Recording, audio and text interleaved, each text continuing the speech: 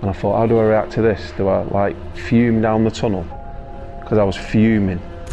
Hello, I'm Andrew Hughes. This is my Norwich City story.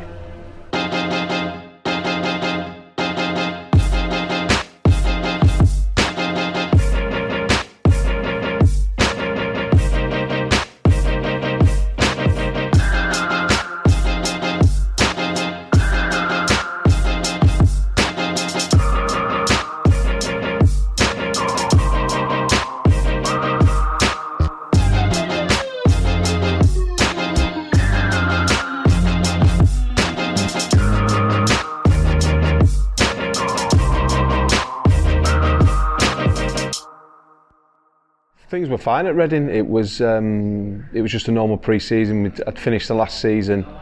I think I played something like 46 games, various positions, left back, right back, centre mid. But I'd never really nailed down a position. There was a bit of a nickname, Polyfiller, sort of fill any gap. But Steve Coppell was a wonderful man, wonderful gentleman, and real top manager. And there was I just heard a bit of interest off Norwich. My agent contacted me, said Norwich were interested. I wasn't looking to move because I had a year left. Reading had offered me a new deal. But then, obviously Reading accepted an offer. And then I just went down to Norwich and spoke to the manager and met a few players. That's how it sort of come about. But I wasn't looking to leave Reading because, I'd been there through quite a successful period. I'd got better as a player. I wasn't an amazing player, I never was. But I'd certainly developed there more. And maybe that's what caught in Norwich's eye, that when the times we played against them previous in the league campaign, they got promoted. And they were obviously looking to get back into the Premier League again. And they were looking to bring a squad together to do that, as well as keep the ones from last year. I thought, wow, big club. Big names, obviously. I knew Flem because I used to clean his boots when I was at Oldham. I was a YTS, used to clean his boots, and he was the same then as he was then. He's still big time. But I knew Flem, and obviously the quality that was there with Ashton, Huckabee, Safri, Greeny. So, and every time I played there, it was a wonderful place to play. Sold out every week. Fans are loyal. They're different fans in Norwich. You get different fans all over the country, and Norwich are different. They're more family, and it's a big occasion going to the football all together, and they've got a real camaraderie together, and it's a beautiful place to live. Me and my wife loved it down there, but I just thought big club, Premier League, looking to get back. Maybe my time had sort of come to an end at Reading. I met Flem in Sainsbury's car park, and he had a red Mercedes convertible pulled up like, thought he was John Travolta in this, roof down, like big flashy watch on, giving it the big one. Yeah, I'm captain of Norwich, come to Norwich and that. And I was like, just there with my wife and just met him in the car park. And what we did was I actually drove down on a Sunday just to see how far it was. So, because my wife had to, where she was working, work out how to get there and back. So it wasn't actually to meet the manager, it was to actually see how far it was. So I went there and back in a day. So that was the first time I went there and back in a day. And then you obviously have to wait for official permission to go back and have the talks. And I think Norwich were away on a trip at the time. Because I remember Nigel and Dougie sort of texting me going, oh, we're landing, we're flying back. I think at the time they were signing Jurgen Collin as well. The first actual drive was actually to see how far it was. And Flem to tell me how good the city was in a red convertible. They couldn't have been more positive. They'd been wonderfully successful there. It was all about what they want to do, where they want to get back. There were standards that they wanted to keep in the dressing room, and they wanted all the players to adhere to that and be around it. And there was the ultimate goal. Well, the goal was to get back into the Premier League as quick as they could. And that's what that was the idea. Unfortunately, it didn't happen and it didn't start so great, but the first meeting was brilliant. They told me their idea. They wanted me to play midfield, and I was like, great. I didn't want to be a right winger, a left winger, a left back, a right back. He went, look, we need someone in there with a bit of energy, because they obviously had Saf's quality and people like Simon Charlton's quality at the time. So you could arguably say I knew my role. I wasn't unbelievable player that was going to find passes and pick passes. I was more of a player that was wanting to put energy onto the team and just try and encourage and get the best out of others. 500 grand is the fee. Probably, a lot of people probably think it's far too much. At the time, it sounded a lot of money. All these rumours about that you get some of the fees, absolute rubbish. So I don't know where all that went, but yeah, 500 grand was the fee. So yeah, the deal was done and it was good. I think something had happened, that a player had left Norwich and they'd made money on it, and it was like, well, just use that for Hughes. And then I was there, done and dusted. Well, it was me and my wife. We lived in Reading. She worked in Ascot, Winkfield, in a bank. I literally came home. I says, we're going to Norwich. She was like, right. And then I left. Went to, was it the De Vere Dunstan, or is it the Dunstan? I went to Dunstan and I was in there, and then she handed a notice in. So for the first few months she has to work a notice. And then we found a lovely house to rent in Mulbarton, round the corner from Darren Ward, because I played with Wardy at Notts County. So he was able to speak to a neighbour and got a deal for cash on a monthly rent on a brand new place in Mulbarton, all them new houses. And then my wife, moved down, and she applied for jobs. So she's always worked, my wife.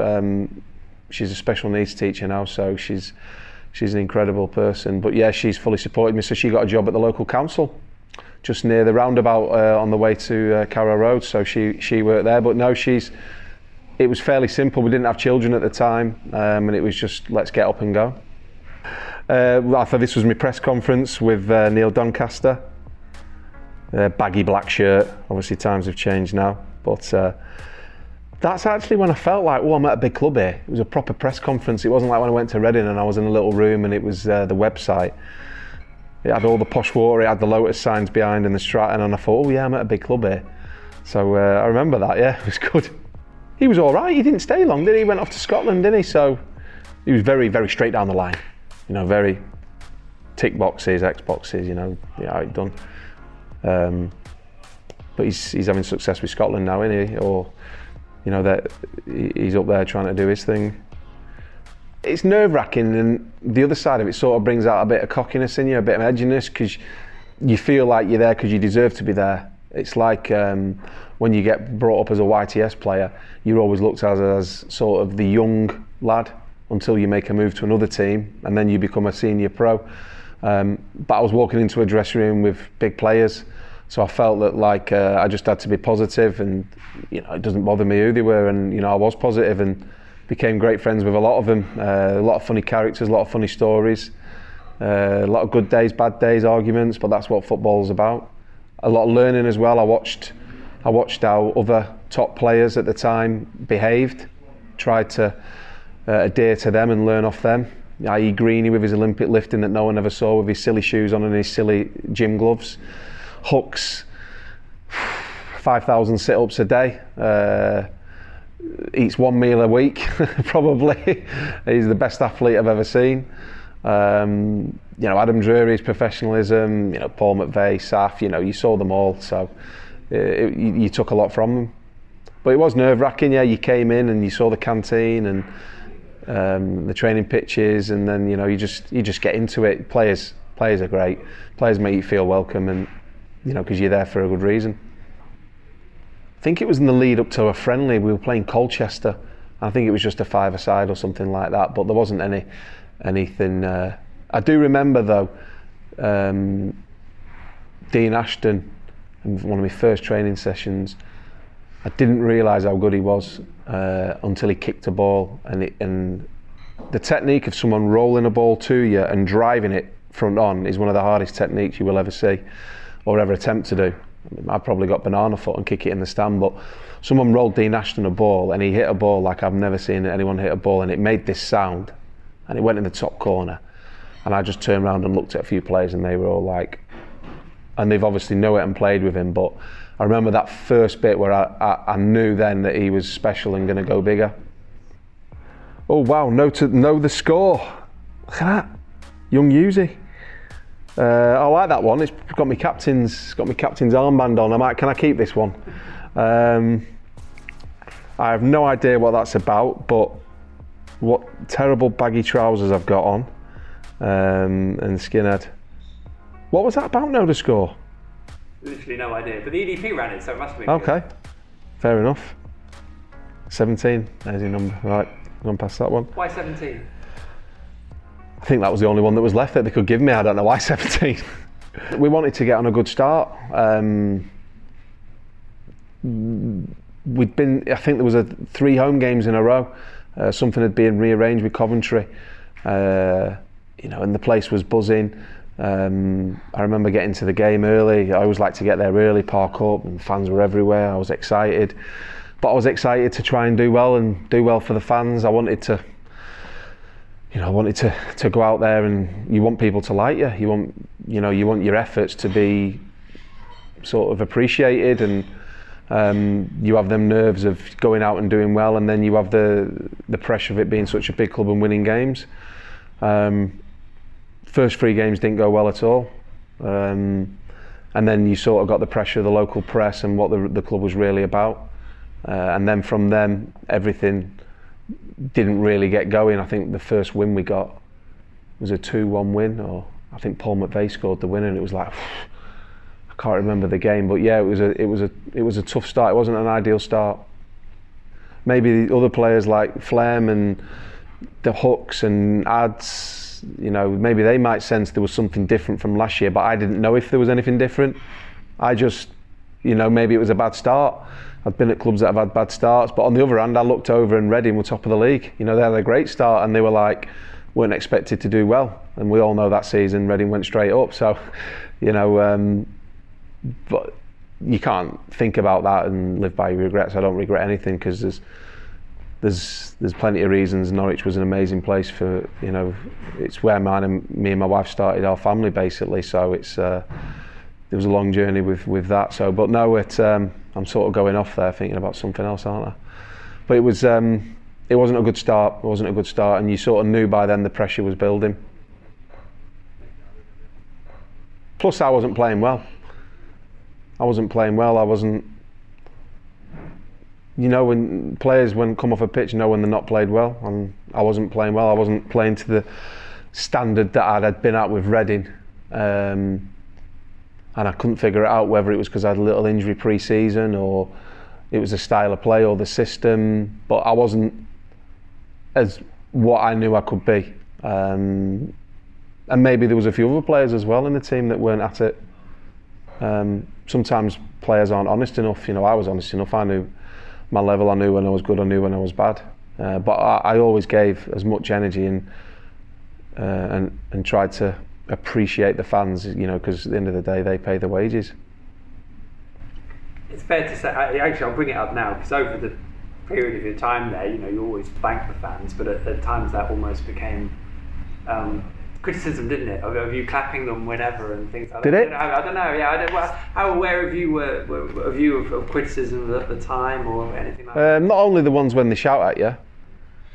Something that my values as a person growing up, whether or not fans appreciate it, whether I play bad or good, whether people like me or not, I'd always front people up. That's me. There was times I remember, I think we got bashed by Luton. I think Greeny tripped into the net and scored a goal, and I clapped the fans after, and they're amazing. They followed us everywhere. It's a big club. But if I've had a bad game and I clap the fans, I'll still clap the fans, because you've made the effort to pay to come and watch. And sometimes that season it was awful. I was awful. But I don't mean to step out on the pitch to be a bad player. I'm not, no footballer goes on the pitch to think, well, I'm going to be rubbish today. Sometimes you just have one of them days. Maybe people thought of me, not as good as what I was anticipated to be. I'm not going to apologise for that, because that's not my fault, but I'll never apologise for clapping the fans. And if fans started to, take the mick at me of clapping them, then shame on them really, because I was actually thanking them for their efforts and the time that they came to watch us or pay for tickets. So I'd never shirk away from clapping a fan. Even if one fan looked at me and gave me a clap back, I appreciate that. If someone didn't and gave me the V's, I'll take it on board. Oh yeah, I remember this one. That's when I went to head a ball low, and I headed McCann's knee, and I felt this horrific pain right here, and I've got the metal plate in here now and the dent, and there was a dent in my head like a Coke can. I remember Neil Reynolds come over and I was like, I can't feel my teeth. I was looking for my teeth on the floor. I thought my teeth were on the floor. And then he put his hands in my mouth and went, no, all your teeth are there. And then he looked, and then I sat up and he went, oof, your head's not though. And my head was missing. And at this time, they didn't have concussion things or anything like that. And I remember going inside, I don't know how I got in the dressing room. I was playing well that game as well, one of my well games. And they took me in the dressing room and I just sat there. And the club secretary coming in, she went, oh, you don't look good. And I actually got a taxi to the local infirmary, and they x-rayed me, gave me some paracetamol and said, go home. Like, now you'd probably stay in. The next day Neil saw me in the Max Fax. I went straight to London and I had a metal plate, still in here now, still got it. And it's all numb down here. But yeah, that pain was horrible. It didn't knock me out, but my God, it bloody hurt. It did hurt. Les Hooks putting the band on, the captain's band on after I had it on as well, eh? Darren Huckabee, what are you like? You knew that, I played under Pards at West Ham, so he'd asked me about him. So I'm not going to turn around and go, no, don't touch him. I was like, he's probably one of the best strikers I've played with. For everything, hold up play, great lad in the dressing room. So I'm not going to turn around and go, nah. I was like, yeah, he's top. He's top. I said, why are you after him? And he was like, well, yeah. I was like, well, it's going to cost you a lot. So, and that was it. But Dino was funny guy, Dean. He'd like have the biggest pre-match meal on a Friday. And he'd have his little routines, and he'd obviously had a lot of injuries and this and that. But what a lovely guy. Lovely man. It's a shame he never got to really do what he did, because I think he would have gone on to be one of the best. His hold-up play and link-up play. But he deserved his move, at the end of the day. If a big club like West Ham comes in and they're in the Premier League and Norwich aren't, maybe if we'd have been top 6, top 5, it might have been, no, let's hang on to him, see what happens, but it wasn't.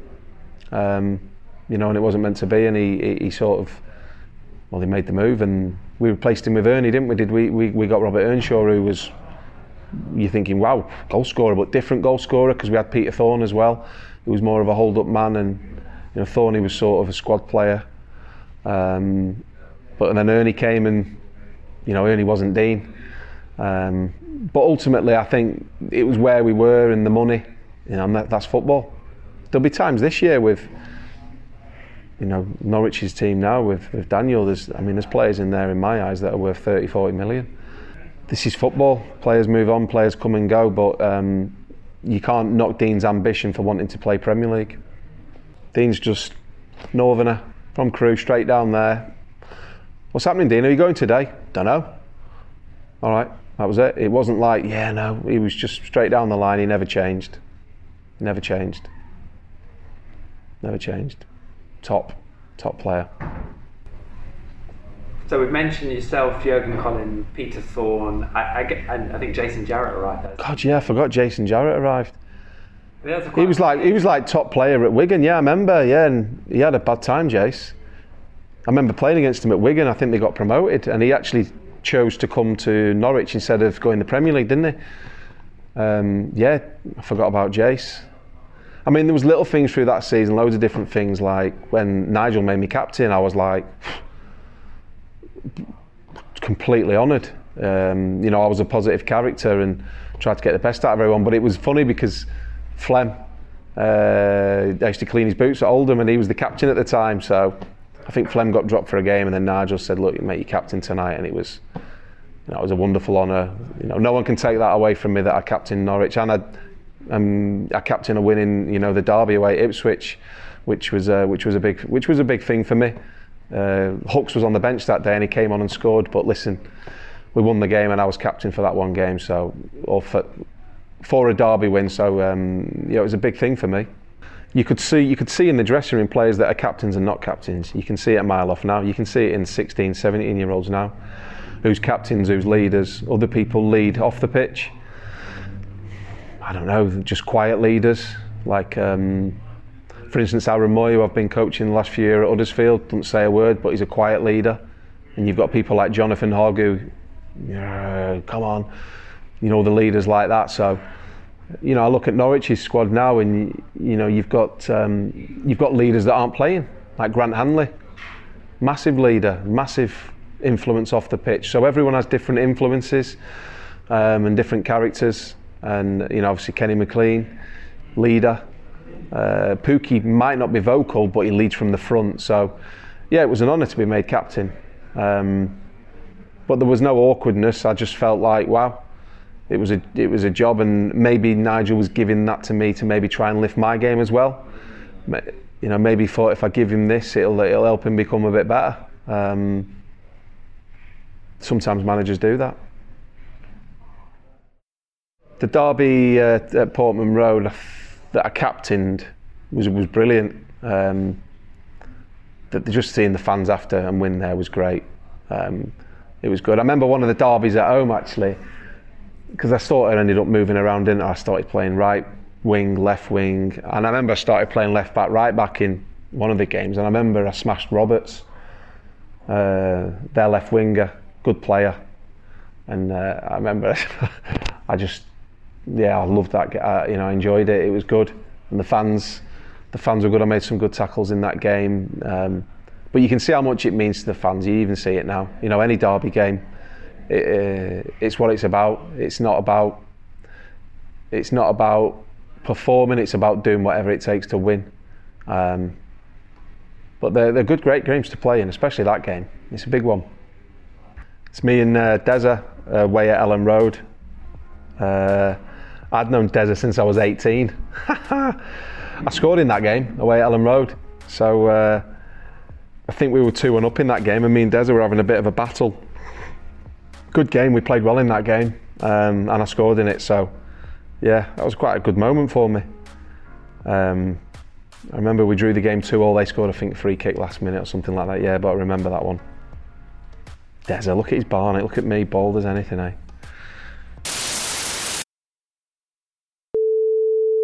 I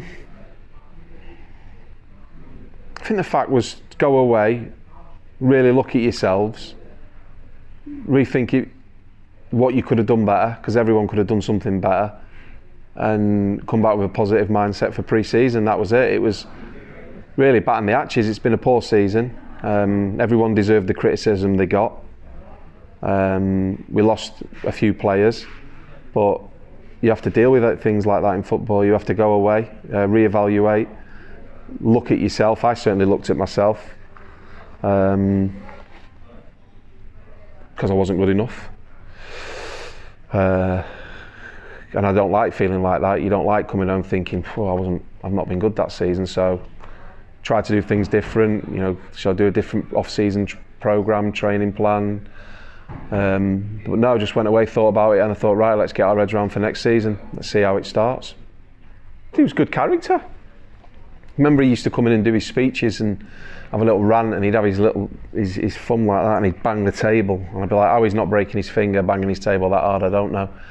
But I remember one game, I think it was the first season or the second season, I can't remember, but I did something in the game, and after the game he called me a clown, and I started laughing. He was like, who do you think you are, a clown, and whatever. So I thought, I'll show you. So I think the day after, I went down to a fancy dress shop and got a clown's outfit and got a bucket with all, the fake confetti in. And I came in, and Paul McVeigh was sat next to me. What are you doing? I says, we're having the meeting, aren't we? He's going, yeah. I says, I'm going to walk in a minute late. So I walked in a minute late in my clown's outfit, and I don't think him and Dougie really knew, my banter really knew what was happening, and I went, am I a clown, am I? And I got the bucket and went 1, 2, 3 and threw the confetti over him. Obviously the boys absolutely loved it, but probably that was the end of me and the clown joke. But Hooks and Paul McVeigh and Ads and everyone loved it, but I was trying to just be funny, that was me. He called me a clown, so I thought I'd wear a clown outfit. That's amazing. That is my favourite story so far. I think, yeah, you do change a little bit, because maybe his perception of me was that I didn't do what I was asked to do for him, which is fine. There was times he'd say to me, if you want to find another club, you can go. And I was like, at first it shocks you, because you don't know whether he's doing it to go, right, liven up, else you're going to go, or you can actually go. But my reaction was, no. I says, I'm here to play and I want to get better. I says, my wife's moved here, I've moved here, I've give everything to move here, so I want to stay and do the best I can. And then that was it. He was like, right, okay, that's fine. And sometimes I found myself on the bench or involved, or whatever. A few games I had a bad injury. Nigel was good. He is what he is. He's a successful manager. He has been successful. So no one can ever take that away from him. But yeah, no, that's what managers do. Sometimes players aren't, as if to say, putting food on the table. And I don't think I was actually performing the whole time I was there. I maybe had 1 or 2 good games, but I was never like a 8 out of 10 every week. And that did hurt me, because I really wanted to do well for Norwich, because it's a great place to play football in a good city. I think you always sort of see whispers, and you get the feeling in the dressing room when a manager's struggling, because they do things different. Like Nigel used to do his run around the outside of the training ground and the Colney, and sometimes managers behave different when they're struggling. I've seen it playing for other managers and obviously working with managers and coaches. They try to just do things different to get a reaction, and you sort of sense something was wrong. Things weren't going well. The style of football wasn't winning football. But was that down to Nigel? Maybe. Was that down to players? Maybe. There was a culmination of plenty of things that might needed changing, and certainly you felt the pressure. But that's the pressure of playing for a big club, and that's the pressure Nigel took of managing a big club. So yeah, it was a shame, but sometimes that's what football clubs have to do. They have to put it in the press to maybe lift the manager, and that was maybe Norwich's choice. So it comes out, you see that they've put that statement out, and then how does that affect the mood going into the Burnley game? Because a lot of fans would have watched that and gone, are they going to play for the manager? Well, no. Yeah. I can't answer that, honestly. We just wanted to go out and do our job and beat Burnley. I mean, I was on the bench that game, and it was a heavy defeat, wasn't it? Was it 4-1 or something like that? And I remember I came on, not even for long. I was just fuming that we'd got beat, and then fans were like saying stuff about me, and certain fan, and I shouldn't have done it, but I reacted and sort of jumped in the crowd and went for it. He was like, your fault, and I was like, how's it my fault? I'm a sub. Is this whole season and getting sacked? Is it my fault we're in this, or is it everyone's fault? But I just took it personally. Obviously the fan was a loyal fan that had been paying for years to come, so I've got no hard feelings about it. He's a passionate fan and I'm a passionate player. I take pride in my performances, and I knew that I hadn't been good enough, and maybe that was just that just tipped me over the edge. But do you regret things in football? No, I don't regret it. I'm sure the gentleman doesn't regret saying what he says, because he earned the right to say it. Players that get upset what fans say, you've got to let fans say what they want, because they deserve it. So yeah, I jumped in the crowd. There was a bit of trouble, a bit of this and that, and nothing really happened. And then we came in after, and it was just weird atmosphere. I was angry from my reaction coming on as a sub, because maybe I wanted to start and do better and show everyone what I could do. But when you're a sub and come on, you want to think you can do something straight away. And ultimately, the game had gone anyway. We were 3-1 down. It wasn't like I was going to come on and change the game. I wasn't like Super Darren Huckabee and Dean Ashton in one.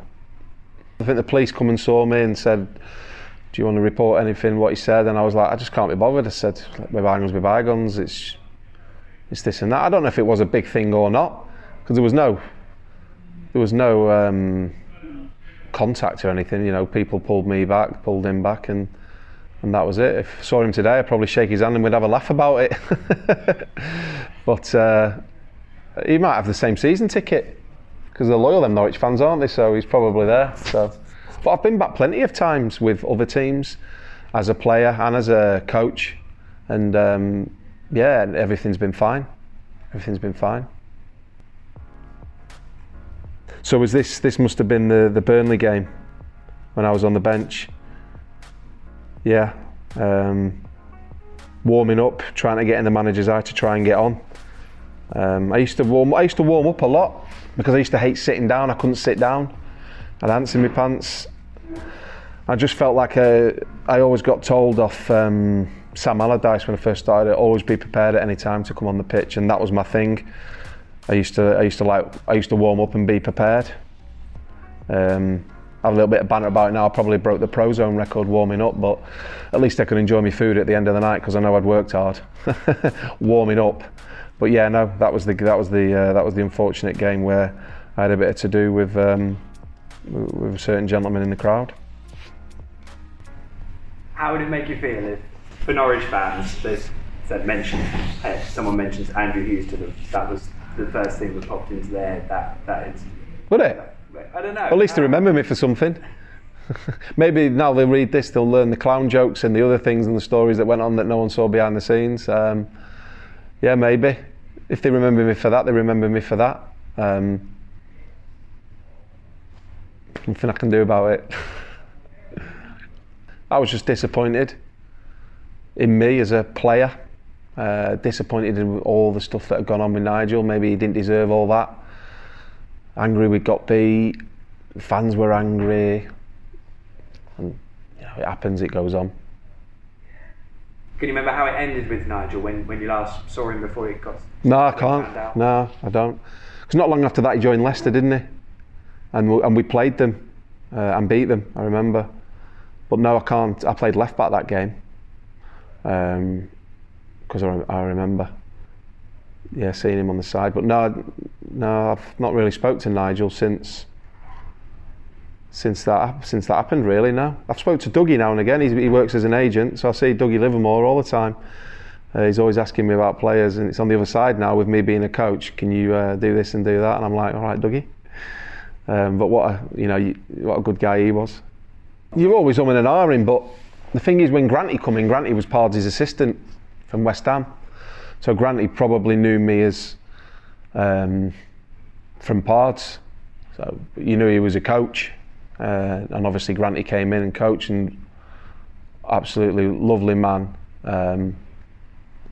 Worked probably too hard, tried to do everything, probably overcoached, but he had such a big heart and big energy. It didn't really work out, did it? Because he left. But I left while he was in the next pre-season, wasn't he? So the bits he was there for when I was there, I gave everything. And there were some good days. I remember once he subbed me. I was fuming with him. He brought me on in a game, and then they got a man sent off, and then I got brought off. And I thought, how do I react to this? Do I fume down the tunnel? Because I was fuming. Because it's one of the biggest things as a player to get sub. And I thought, no, stay calm, be a bigger man than him. And then the next day in training, he pulled me and apologised to me. And I just told him how it was then. But yeah, it was hard for him. He had to make a decision in that game to win the game. And ultimately now, as a coach, if I have to put someone on and then bring them off, if they have a man sent off to change the game, I'd have done the same. So looking at it from a player, you're selfish, but as a coach, you have to understand he wanted to probably bring someone against 10 men that had pace, power, and wasn't going to track back or tackle. He wanted someone that was going to break lines and go forward. So, you see both sides of it now as you're older. I wouldn't say he had an aura about him, because obviously now he's not had another chance at being a manager, so he's been a coach. So you sort of knew he was a coach. Whereas when a manager walks in, you know the manager's in the room. Like I've worked with managers where the manager walks in the room goes silent. But he's still speak to Granty now. He's a highly qualified coach. He's incredibly intelligent. I think he still lives in Norwich, the area, Norfolk. He was a good man. He felt that I would be better going elsewhere. I remember at the time pre-season actually with Dion, there was a bit of banter about players, and I had a bit of banter with Grant. I was like, why do you need any other players when I can play anywhere? Just started having a laugh. But I sort of knew it was coming, not to an end, because I didn't know Leeds were interested. But I knew that I wouldn't be, I'd be maybe struggling to get on the bench and things like that. So as a player, the last thing I wanted to do as a player was be just there as literally no one. I wasn't that guy. I wanted to be a footballer that was involved every weekend, and he wasn't able to guarantee me that. I just had a phone call off Dennis Wise. He rang me up. He went, "Hello, Hughes, it's Dennis Wise." I was like, "Hello." He went, "We've agreed a fee with Leeds, with Norwich and Leeds. Do you fancy it?" And I just said yes straight away. I said, "Yeah, why not?" I knew we were dropping division. Probably I knew deep down League One was my level. I looked at Leeds, they were minus 15. I got called the maddest footballer in Britain because I was the first person to sign for Leeds when they had minus 15. But I remember being from Manchester, driving past Ellen Road and just seeing it and thinking, wow, what a club. And that was it. I went, yeah, no problem. I spoke to Hughes. I says, Hughes, I'm off to Leeds. He went, right. He says, I've got a place in Harrogate. I went, have you? He went, yeah, stay in it. I was like, really? He was like, yeah. I went, bang. So got Hughes his flat, went straight to his flat, his holiday home, one of many, and I paid him rent and I lived in his flat. So I was putting money in Hughes' pocket, shall I say, for letting me live in his flat in Harrogate. And yeah, that's how it ended. It was that quick. It was that quick. Was I upset that my time ended at Norwich? For the friends I'd made there, for my wife working there, for the place it is, for the people that are there now. When I go back, people are so polite to me, even though I wasn't a great player. Not great player, good player. They're so polite to me. Every time I've gone back there as a player, as a coach, they've been polite to me. So there was no animosity whatsoever. I'm incredibly thankful for my time at Norwich, even though it didn't go well. I really am incredibly thankful. It was just a quick few were there, got your boots and go. I'm not one for goodbyes. It's in and out, away we go, and on to the next chapter, and pack up the house. And my wife had to say goodbyes to her friends and her job, which was quite hard. And then yeah, we've obviously been in North Yorkshire ever since, and I've travelled around, playing and finishing playing and obviously coaching now. Stu. That was last year. I hadn't seen Stu since he left to go to Norwich, and obviously I've been on my journey with Huddersfield, assisting David, and he was. I'd left Huddersfield a week after David left. I was asked to leave the club. And that's football, and I was taken in a game, and would you love and behold it, I rung up Stu and he said come to Bolton, and we met up, and it was great to see him. We had a catch up, and we speak a lot on the phone anyway because his idea of players and my idea is the same. But yeah, it was just great to catch up with him. He's looking well, he's lost weight, he's been drinking his green teas, he looks fit, he's got his piercing blue eyes. But no, it was just nice to see him at Bolton, and that was the good performance that day. There was a goal from the back. I think that Pookie finished off. I think it was the first goal. And I've been watching Norwich all season since Stu's been there, and now this manager, and now Daniel's developed, and the players that they've got, and the players coming off the bench, and it was probably going to say that was my championship goal of the season. That day against Bolton, it was men against boys straight away, and I said to Stu Lee before coming into this game, I think before they started the run, there was you were 15th in the table, and I said, you know what, Stu, if you go on a run now of 4 or 5 games, you're going to scare people now. No one thinks Norwich are going to do it. And lo and behold, the 5 games that I said you were going to win, they went and won, and then people start believing. And especially the fans at Norwich believe, because they've experienced promotion numerous times over the last 15 years, so you know what it takes. Whereas at Huddersfield, we didn't. But at Norwich you did, you're used to being successful. But yeah, no, it was great seeing him. Great seeing him that day. Stu Webber. So before Delia called him a genius, I called him a genius at Huddersfield, because he's a genius for bringing me into Huddersfield. I think I was under 23s coach at Bolton, and then I went to Rotherham. Neil Redfern rung me up and sold me this idea that we're going to build a 23s team. We've got nothing at Rotherham. It'd be the first thing, and I thought, you know what, a challenge. Bolton was different, but I thought, a fresh challenge. So I went in there, Rotherham. 6 weeks later, no, we're not doing it now. We'd like you to leave. Okay. So then Crystal Palace offered me a job, first team job, coaching. Went down there. Met Alan Pardew. He was like, come on, I want you to bring you in. Threw it on me, and it was amazing. We stayed in the Premier League and got to a cup final. But leading up to that, I had a phone call off a friend of mine saying, "Oh, do you want to meet Stu Webber, sporting director at Huddersfield?" And I was like one for meeting everyone now, because you're a coach, you want to meet as many people as you can. And we met in a proper romantic Costa. I think he had a full fat latte, and I had a green tea with a muffin. And we sat there and we spoke about football, spoke about Leeds, spoke about what he asked me what I wanted to be. He questioned me, challenged me. I challenged him on a few questions, and it was a great meeting. We hit it off for about an hour, and that was it. I remember going back to Palace thinking, he's an intelligent guy, him. You know, looked where he'd been at Wrexham and Wolves, and he told me what he was doing at Huddersfield and their idea. And I said, yeah, you're brave. I said, you know, bringing in a German manager. He was very forward thinking, and I could sort of see something thinking, you know, you're quite forward thinking here, Stu.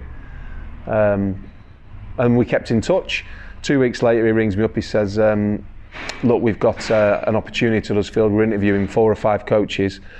We'd like you to come in and have an interview and meet the manager. Are you interested? And I just thought to myself, do you know what? I am. Because I felt like in football, people go now and get jobs because they know people. And I felt to me like I wanted to go somewhere and meet someone that I knew nothing about, and I wanted to earn their trust and loyalty. And obviously that started with Stu. Didn't know him, so I felt. So my pro licence course with the FA, I did it on trust and loyalty, because you always see managers that take the same staff and do this and do that. And I was very privileged and honoured to get the job at Palace, but it felt like I didn't earn it. It felt like, because Pards trusted me and he knew I was good at what I did, he brought me in. And I'm thankful for him for it. You know, he's one of the best young British coaches I've worked with, even though he gets a lot of stick. Pards is top.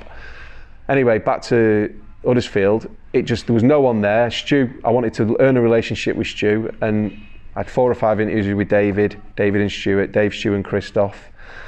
And the more I got speaking to him after 3 interviews, he rung me up and went, we'd like to come in, and I went, yeah, do you know what, I'm coming. And we hit the ground running, me and Stu. He's got his idea of football and players. His eye for a player is incredible.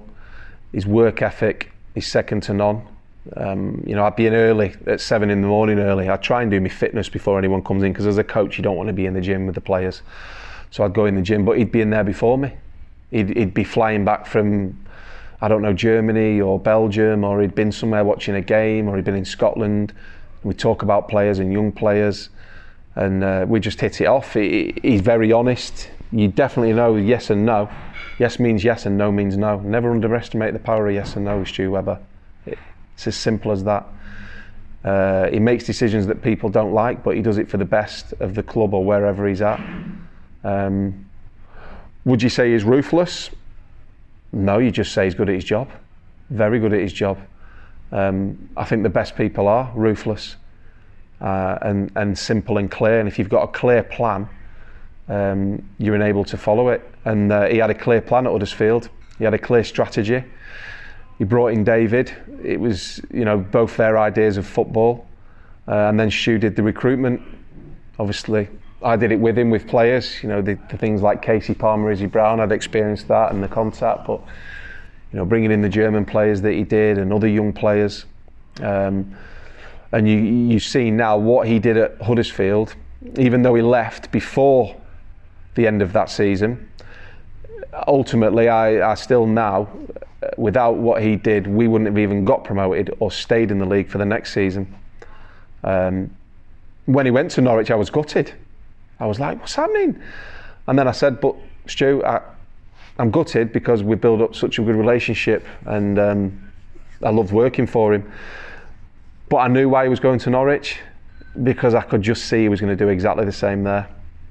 You know, Hooks rung me up at the time, he was a coach, and a few people, and I went, this guy, I'm telling you, he's going to put people in the place, and he's going to put food on the table and make things happen. Might take him a little while. I didn't expect him to do it so quick, but Stu just brings success, and he brings good people together, a good working environment, and he makes things happen. So if you imagine a wheel that's spinning and Stu's in the middle, and he just keeps it nicely ticking over. You know, it never goes fast or slow, he just keeps it ticking over.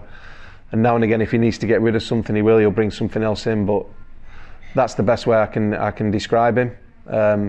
He's funny, but it's his eye for a player and his eye for an idea that's come to fruition with Daniel and Norwich and the players there and the hard work. And you know, it couldn't happen to a better person, and obviously a better club. He's appreciated there immensely, and so he should be. Delia love him. I think the fans were a bit optimistic at first. Did they put him under pressure a bit when things weren't going well? Probably he felt, have I done the right thing with Daniel, with another German idea like David? But you stick to a plan, and you have an end goal, and eventually you'll get there, and he's got there. Your Norwich City hero? Oof. Good question. The team I played in, or watching Norwich City? Because you know, I can look at two things. The time I was there, do you know what? It was the people like Val, who was in the office, and the kitchen staff, and Danny the kit man. And there wasn't a hero as in a player. There was brilliant teammates, but you know, the staff, the groundsmen behind the scenes that put the work in, and that go to help you and make you feel welcome and look after you. They were actually the heroes, not the players. It was them. Tell us something we don't know about your Norwich spell. So I've told you my clown story. I've told you Captain one. Norwich story. The nightclub Mercy. We used to go to Mercy a lot. Oh, at the end of the season, we went to Las Vegas on a lads trip, all the players, and we flew from Stansted. Luke Chadwick had a spray tan before he came away with us, and it was amazing. Luke Chadwick and his spray tan before the Vegas trip. Very well done, very good. When did it nearly and early for you at Norwich? Everything was totally honest about Norwich. There was never anything I wanted to leave before. I never wanted to leave, but you ultimately have to go because you know you're not good enough, and I had to drop a level to League One. So no, there was none of that. And then eventually Norwich actually came down to League One. I remember the games and that season with Lambert, and then obviously Lambert, you know, they won the league, and we had all the shenanigans at Leeds. But no, there was never an early and an early for me at Norwich. It was, you know, it was how it was. My favourite Norwich City moment of memory, obviously signing for the club, captaining the club, scoring at Ellen Road, living in the city. There was loads of memories. But yeah, I'd say being captain, it's a big honour. No fan can take it away from me. I might not have been number one choice, but to have that honour, you know, it does stick with me. And to win a game away at Ipswich and be a captain, it's a big part of my football journey, and definitely something I'll treasure. Who do I miss? Adam Drury was my roommate. I miss Adam. I miss Hooks because in training you'd always try and get to his level and beat him, and he'd make you push you, take you to the next level. I miss Dion Dublin. I miss Thorny. You miss the people around Norwich, you know. funny people, good sense of humour. I miss Yarmouth, I miss going to the races, the dogs. Nipping over to Holcombe, I used to love the beach there at Holcombe. Nip down to Newmarket, watch the horses there. There's plenty of stuff to miss about Norwich. Centre Park's near it. There's a good zoo. Yeah, I miss Norwich. It's, you know, when I go back there, I love it. I like going around the shopping centre and all that. But yeah, Hooks was good. Adam Drury. Danny was good, the kit man that he obviously moved on to Crystal Palace and Fulham and whatnot. But I missed the area, yeah. When I went back a few weeks ago and watched the game that you won the league with or got promoted, sat next to Delia and had a good bit of banter with Delia. Oh, something I told you that I didn't know about.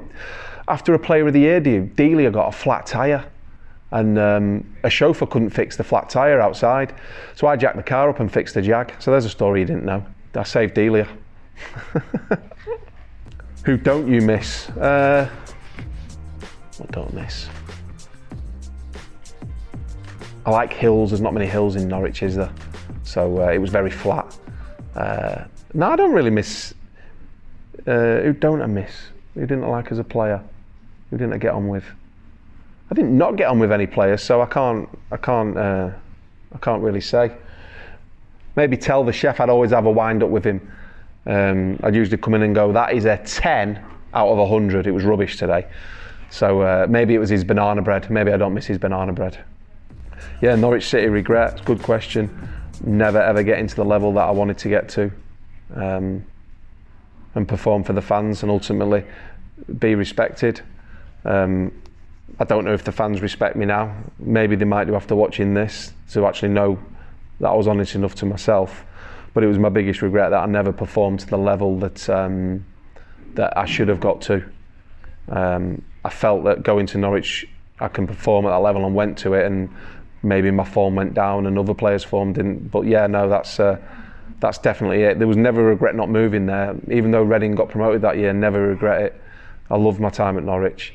But ultimately, as an apology, my performances were far too below par. Was the grass greener? I think throughout your journey you go to clubs and you always have amazing times and low times. In football there's a lot more lows than highs. Was the grass greener? No, I went to Leeds and, you know, did well at Leeds. I felt I did really well at Leeds. The fans took to me in a tough season. So no, the grass isn't. The grass greener, the question really doesn't, you know, commit to me. I'm never ever going to have a bad word to say about Norwich. You know, whether people like me or dislike me, it was an honour. You know, players sometimes hate this and hate that. I never hated anything. It was a fantastic club, amazing people, amazing fans. I just didn't perform. Your message to Norwich City fans? Probably that. Do I apologise for coming to Norwich for 500 grand? No, it's not my fault. That was how much I was. Do I apologise for my performances? No, because I don't go out to play bad or do whatever. I didn't get to the level that I was at. I wasn't good enough for you. And ultimately, that's why I probably dropped to League One, because I'm an honest guy. I'm not a liar. I wasn't good enough. I thought there was certain games I was okay. I was definitely a team player. I wasn't an individual. I couldn't do things. But that's the message to the fans that you know, if I got people angry or, like you said, for clapping them, then that I don't get that. I was genuinely thanking people that made the effort to watch me because I was poor. I didn't mean to be an average player, but ultimately I wasn't good enough for them 2 years.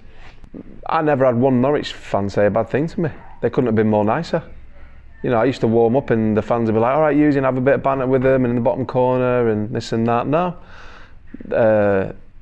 I'm really, really pleased the success that they've had over the last 10, 11 years since I left the club, or however long it's been. wonderful people there, Delia, the owners, the coaches, the players, the young players that are coming through, the players that have come through, the players that have gone and been and left. I think if you turn around and get angry with things like that, you only get one go on this planet. I'm not angry with anybody. I think I'm more disappointed with that I didn't do as well as what I wanted to do for the fans, because it was such a big club and honour.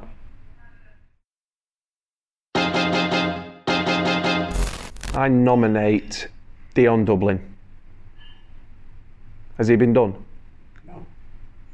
Big Dion. What a character, what a guy. Absolute leader. As soon as he walked in the dressing room, you thought, wow. Everything about him makes you want to be a better person around him. He sets an example, and he certainly, the time I was there with him, lifted me and encouraged me and made me feel good when I wasn't good. Yeah, as a leader goes, probably one of the best out there. So yeah, Dion Dublin.